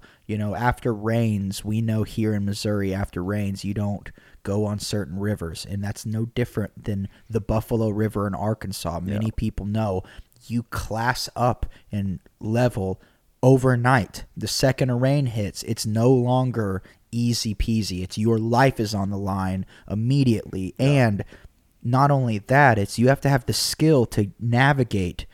Like the whole river turns into it's like class 4 rapids. You reimagine the entire roadway or the riverway. Yeah, it changes. So you don't know what's underneath there. There could be logs just hiding underneath the surface. That's why I kind of got my ego checked whenever she first I wouldn't, you guys really want to go floating? And I'm like, oh, thinking in the back of my head, oh, I've floated a million times. This ain't nothing for me. And then she's like, yeah, I mean, just kind of go take a look. It's 3 or 4 feet higher. She's like, I've been doing, no. And then she like got real serious, looked me right dead in the eye, like, I've been doing this for over 30 years. Like, I wouldn't put my boats in. I'm like, that's all I needed. Thank you for being honest with me. Sorry, I was a little hesitant at first. Thank you. So we didn't float it. So you just probably saved my life. So you just don't do it. It's not worth it. And then if you throw in, a couple beers, it's just a recipe for disaster. You flip once, you're not going to be able to. Wait till the next day or two or the next week. Yeah. It's not a big deal. You're not required to go down the river that day. And it actually worked out better for us because we didn't get back right before it was, nighttime. So we had so much time to set up everything exactly how we wanted to do it. Realized that, okay, I was going to set up this huge tarp. The wind, we found a lot of hicks and stuff that would have been terrible once it started storming. We had to, we got to tear all this stuff down. We got to, things that just didn't quite work. We figured out all the errors. Everything went smooth. Got it all packed up for the big storm. Dude, it was just perfect. It was one of those things where, we had the perception that, hey, we hear the thunderstorm coming. We got to react now or, it's going to be bad time later. Yeah. But man, every adventure though, camping, it's always something. You always learn something. There's always something. If you're observant and patient, you'll learn. Yeah. It doesn't matter. You'll always learn. It doesn't matter how many times you've been out or where it's at. You'll always figure out something that you can change, take away, stop bringing, more importantly. Right. That's the best thing. Minimize every time. Go comfortable at first if you're new, and then slowly take stuff away. Yeah. Figure out bare bones, what can you get by, and then give yourself a little peace of mind. I guess still bring them, but keep them in the car or something. Yeah. Like as a backup in case. And that's one thing. I always have like a hatchet, food, and some water in my truck. Yeah. Always. Yeah. Okay. And so whenever I was like, well, I got to strip down this whole tree or else we're not going to have firewood. Like, guess what? I got in my truck right there. Boom. I start, getting all knocked out. It's just one of those things where that kind of stuff comes second nature. You realize you need some things all the time, or you can utilize them sometimes. Well, I mean, people used to carry knives in their pocket every day. Yeah. Many people around us, we still do. Yeah, of course. Yeah. We're still in a city, where, and in an area where people carry pocket knives. The police carry pocket knives. They know we do, and vice versa. Like, it's not a thing at all. People carry guns. It's not a big deal. But there's a lot of places where people are like, why do you have a knife? And you're like, what do you mean? Like, I use this like 50 times a day. I feel weird if I don't have my knife on me. There's always a situation like, why didn't I put my knife in my pocket right now? How many times how many different things I've used my knife for, from hunting and fishing to, for cutting fishing line, cutting braided line, to dispatching some small game, dispatching fish. They're filleting said fish, using it cooking, for prep food, prepping on camping. I mean, cutting paracord for building and for camping. It's ridiculous. Even for opening envelopes and boxes, the most simple form. What we do is people used to carry a way to make fire and a knife. I just don't understand the type of thinking where someone's, like, they don't use those things every day. Like, how could you not? You know what I mean? I don't know. If you're walking around all day and you don't have something you use on a daily basis, like what? Some sort of tool. Yeah, I don't know. I guess I can't. It just boggles my mind when people, like, you carry a knife around. Like, yeah, why don't you? Why? How are you getting by without one? Yeah, what do? Do you use your teeth for everything? Use your car keys for cutting your cush job? What do you do? Sit at a computer all day long? Heather, will you open this, please? Yeah. Thank you. She's got real strong hands. So Heather has just the most don't let her know, but she has the most masculine hands in the office. She just rips those letters right open. I've seen her rip a phone book right in half. Those yellow folders, those big open top pull tabs. She rips the tab just right straight clean off. It's amazing. It's a straight line. I can never get it all the way down. It breaks halfway. Yeah. Jeez. Have you seen this is so funny. Has nothing to do with anything. I just think it's so funny that they keep throwing so many distractions at us. It's like, just school shootings, mass shootings here and there. Like we just I haven't heard of any of those. Listen, but I've been like AWOL off Buffalo, New York, in the grocery store, if I'm not mistaken. And it was like the same day there was like 2-3 shootings, and immediately Biden's guns. This is exactly why we need assault weapon ban and high capacity magazine. Bingo! Ding ding ding ding ding ding. There it is again. There it is again. Immediately they've had planned right on time. Back pocket, ready. Right on time. Just in time. On a pre-planned script written out, Anchorman style. Whatever's on the teleprompter, he reads it. So they already have this thing written out, ready for him. I mean, this is literally exactly like what the most idiotic thing I've ever seen in my life from not only just a president, human beings in general, for all humankind. Yeah. This is what he said. They were having those hurricanes, right?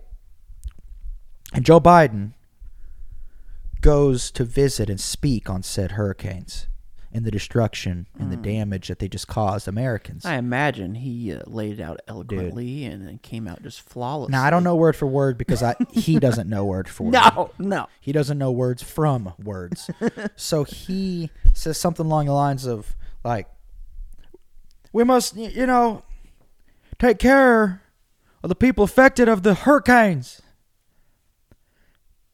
And a lot of people have been getting, vaccinations. That's one of the best things. Oh, and my he pivots God. into vaccines. Yeah, so while you're hunkered down, while a hurricane is outside, you're like, man, I got to get this vaccine or we are all dead, Listen, guys. Dude, Twister, what was it, 1997 or 5?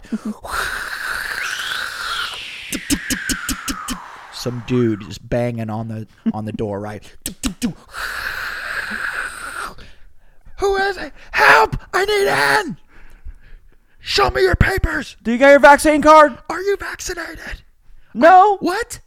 Are you vaccinated? Dude, let me in. There's a tornado. We can't help you because the number one way to help against these hurricanes or tornadoes is vaccines. That makes no sense. We can't help you. Sorry. Get vaccinated and come back. Jeez. It's so funny how he's literally one of those marionette puppets. Just you puppet, pull a string 100%, and he's like, vaccines. Come on, man. AR-15. Assault weapon ban that I made and helped the first time, with Bill Clinton and all them. And the crime bill that I put through and locked up millions of black Americans and many others. I care for people as Joe Biden. I care for people. Mm-hmm. When's the ice cream? I like that. I like that ice cream with I saw one little chocolate chip on the top. video. He just gets done with a speech or whatever. He just wanders. He turns to his right, goes to shake no one's hand, stays there for, it's a good solid 3 seconds of confusion, then kind of walks around aimlessly, and then you can tell people just like kind of pointing like, hey, go this way, and he's like walking in circles, and finally kind of musters off the stage, and I'm like, oh my gosh, he is our president. What is wrong with you people? Yeah, it's astounding. Oh man, it's astounding that. And I'm not going to go into any of the bits, but like I said, Cat Williams has bits all on this topic. Go watch his new special. Yeah. He talks about it. He has so many good jokes about this. It's straight up Weekend at Bernie's administration that we got going on. It is absurd. This guy just walking around. He's like, y'all ought to be ashamed of yourself making fun of this man. And it's kind of true. He's like, because you done voted for him. Yeah. Allegedly. Well, yeah. And I don't know if you saw this. I'll pepper this in before we go. Newsweek. That's the source. Newsweek. Last week just did an article. Earlier this week, Monday or Tuesday, Newsweek.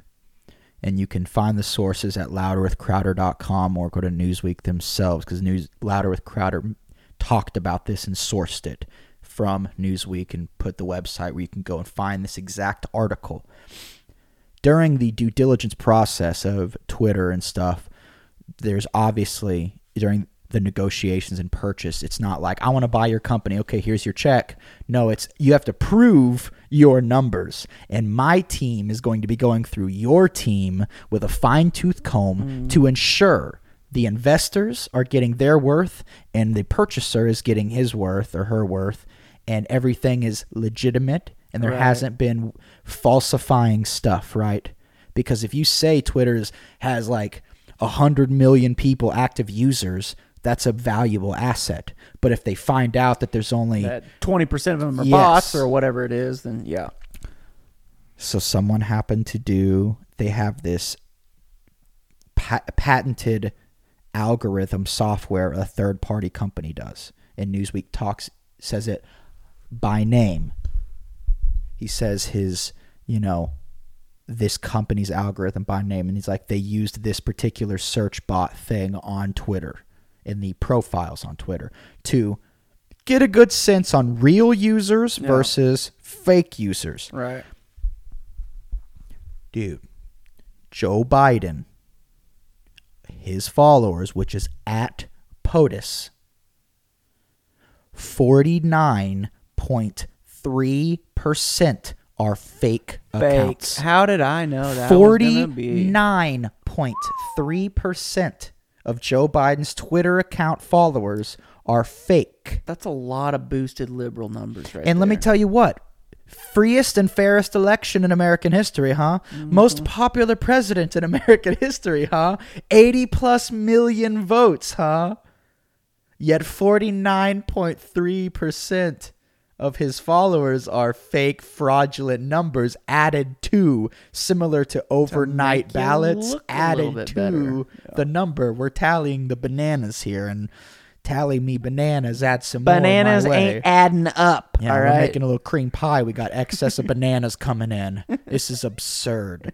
Absurd. And now they're going through like many people's profiles and figuring out that it's not, don't get me wrong, it's not like I'm just saying it's just Joe Biden and the administration. Yeah, I'm sure it's a lot of inflated. Tons of accounts have inflated fake accounts, but that's how they're infiltrating. That's how they're manipulating the commenters.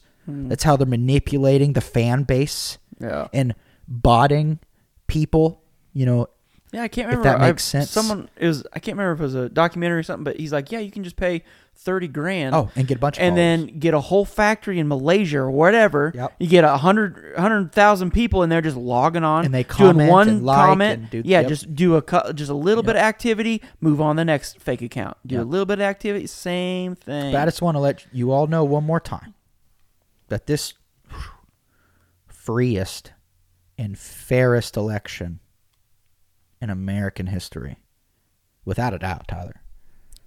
Fraudulent. Most popular president in American history. You're a phony. With the most amount of followers ever, because he's supreme chancellor leader of the universe and world. Oh, Sleepy Joe. You're in denial. 49.3%, which is,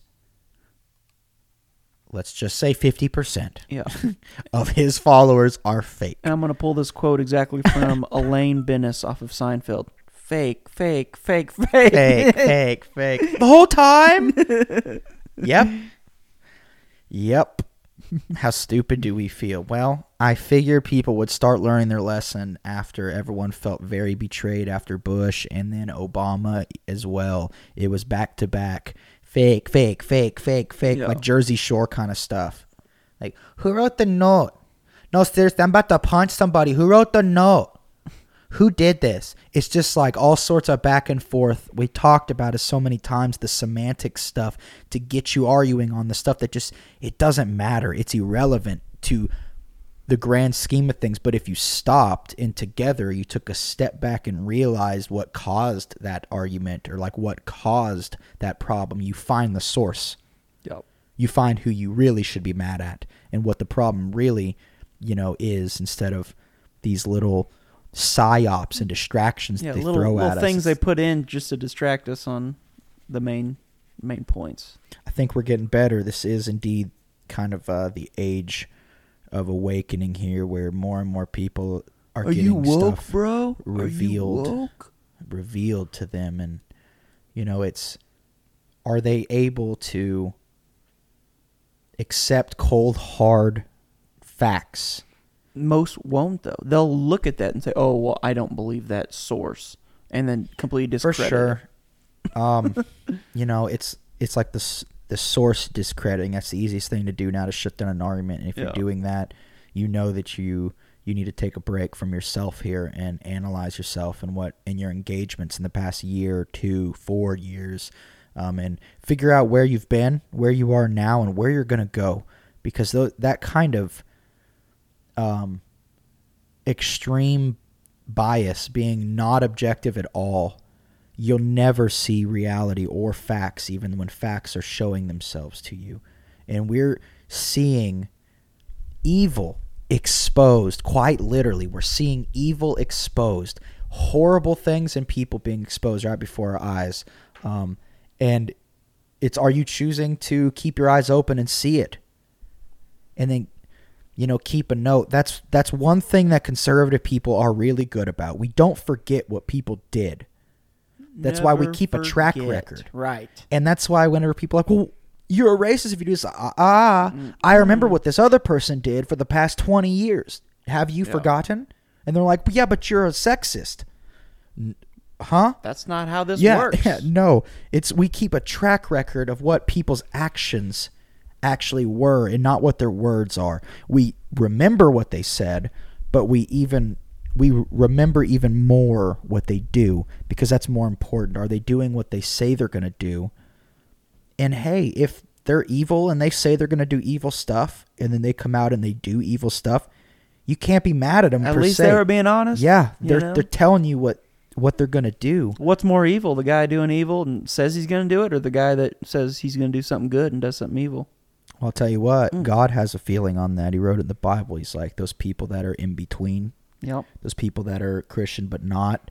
In the gray area. He said he would rather spit you out of his mouth, which is pretty kind of crazy word, like kind of crazy verbiage, that it frankly pisses him off so much that you would act like a follower of him and use his name incorrectly, maybe falsify his word, falsify his teachings, and like spread misinformation, like, well, actually, Jesus was gay, or actually Jesus was a socialist, and you start changing like things that clearly just isn't written about, it isn't even discussed, it isn't fact, and you start changing things. That's a that's a pretty slippery slope there. That's a pretty slippery slope.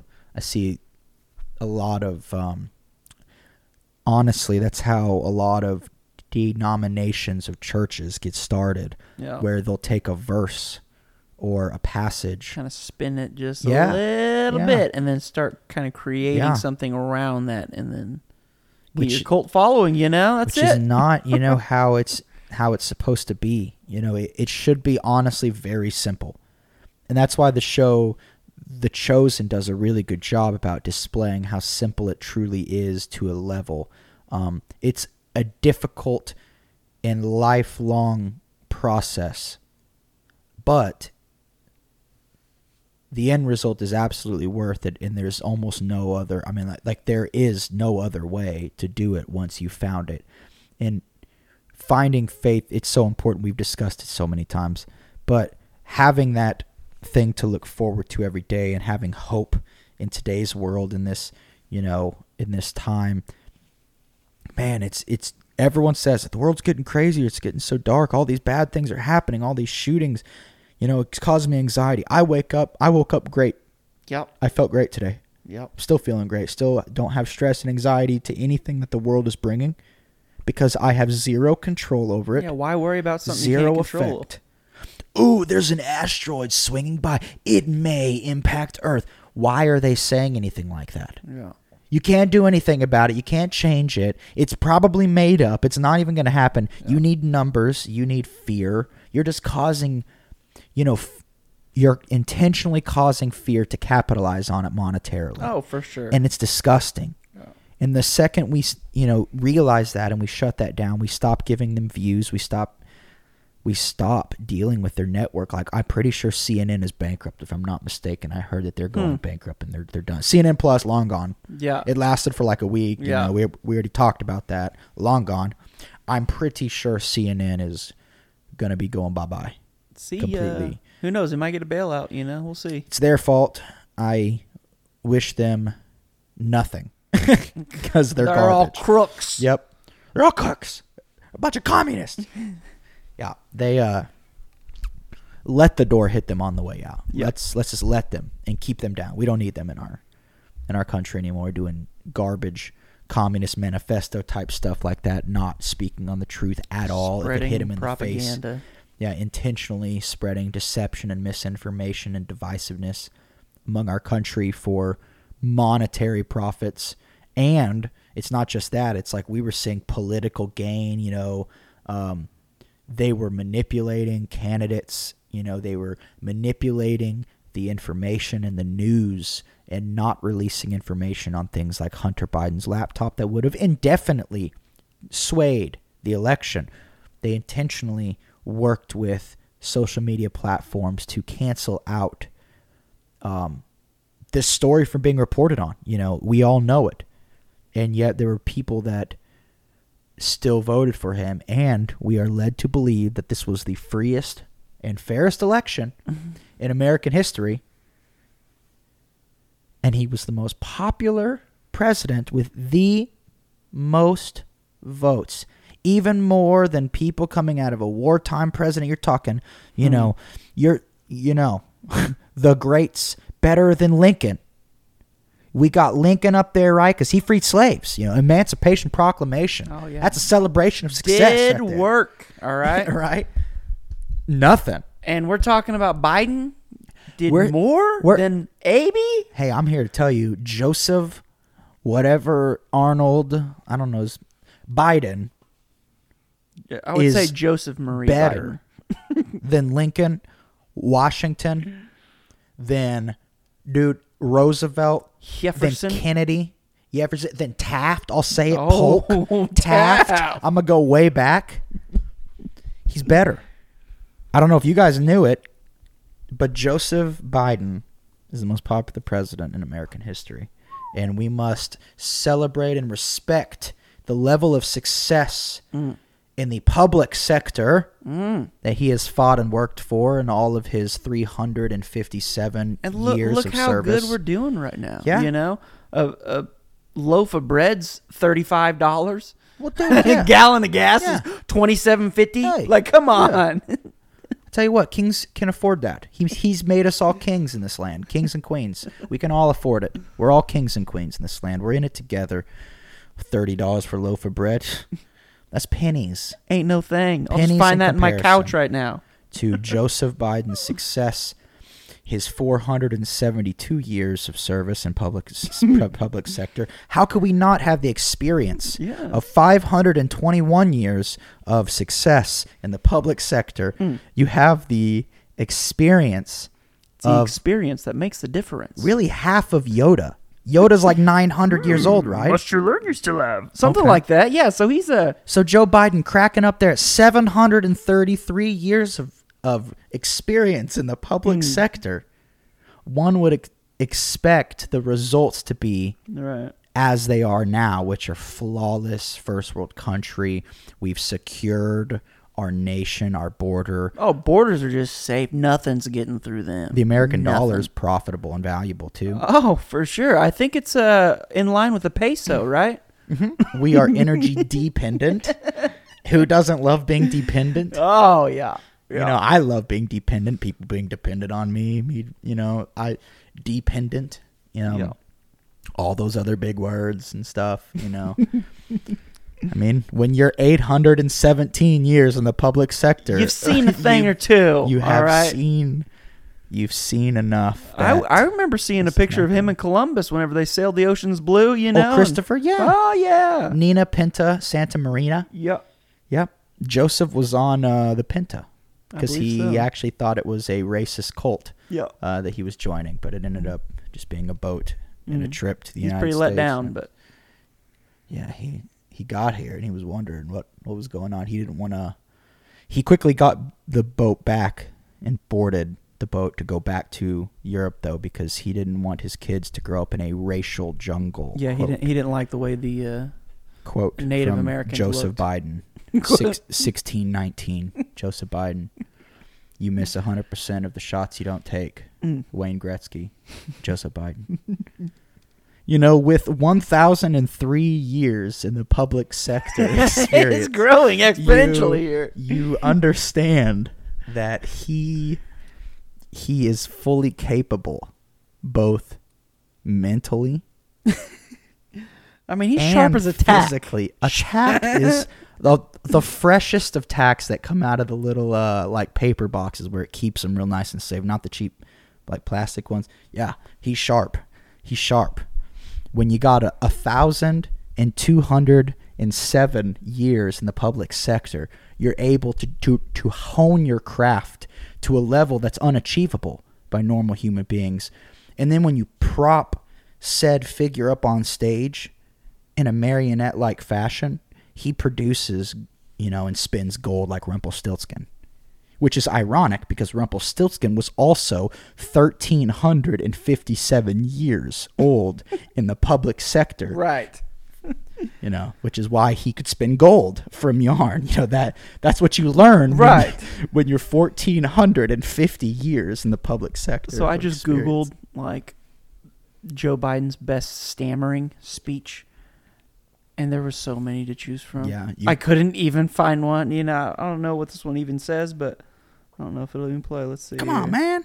Let's see what it says here. An old butt buddy. Are you here, Neil? Neil, I miss you, man. I miss you. I don't know what he said at the beginning of that. Anyway, maybe that one wasn't a good one. I don't know, but I thought that was kind of funny. Yeah, it's the most popular American president. Yet he doesn't know what planet he's on right now. It's so bad because this is the leader of the free world right now. I wonder if they have to tell him like, all right, Joe Biden, it's 8:15 in the morning. Oh, I need you he to isn't awake yet. Follow me to the bathroom. We're gonna sit you right down here on the pot. Huh? Our maid Where are we going? Yeah, you just do your thing. Okay. Our maid is gonna wipe your butt here, and then after that, we're going right over here. No, you don't have to say anything. Where are we Come going? over here. We'll put clothes directly on you. Put food right in your mouth, and you walk right out to the speech, and you just start reading off that teleprompter. That's it. Where's Heather? What are we gonna believe? It's a sunny day today. Yeah, it's real Yeah, nice. it is. You hold this balloon, Mr. President. Oh, thanks. It's a real hot one out here today. Where'd we get this? My son, Heather, we like to, Sir, you're I talking gotta go into to a the broom bathroom. handle. That's not a microphone. And it's your son, Hunter. Huh? Heather, he's got good hair. Oh, jeez. America. Ladies and gentlemen, that's our country, and that's our podcast. America, love it or leave it.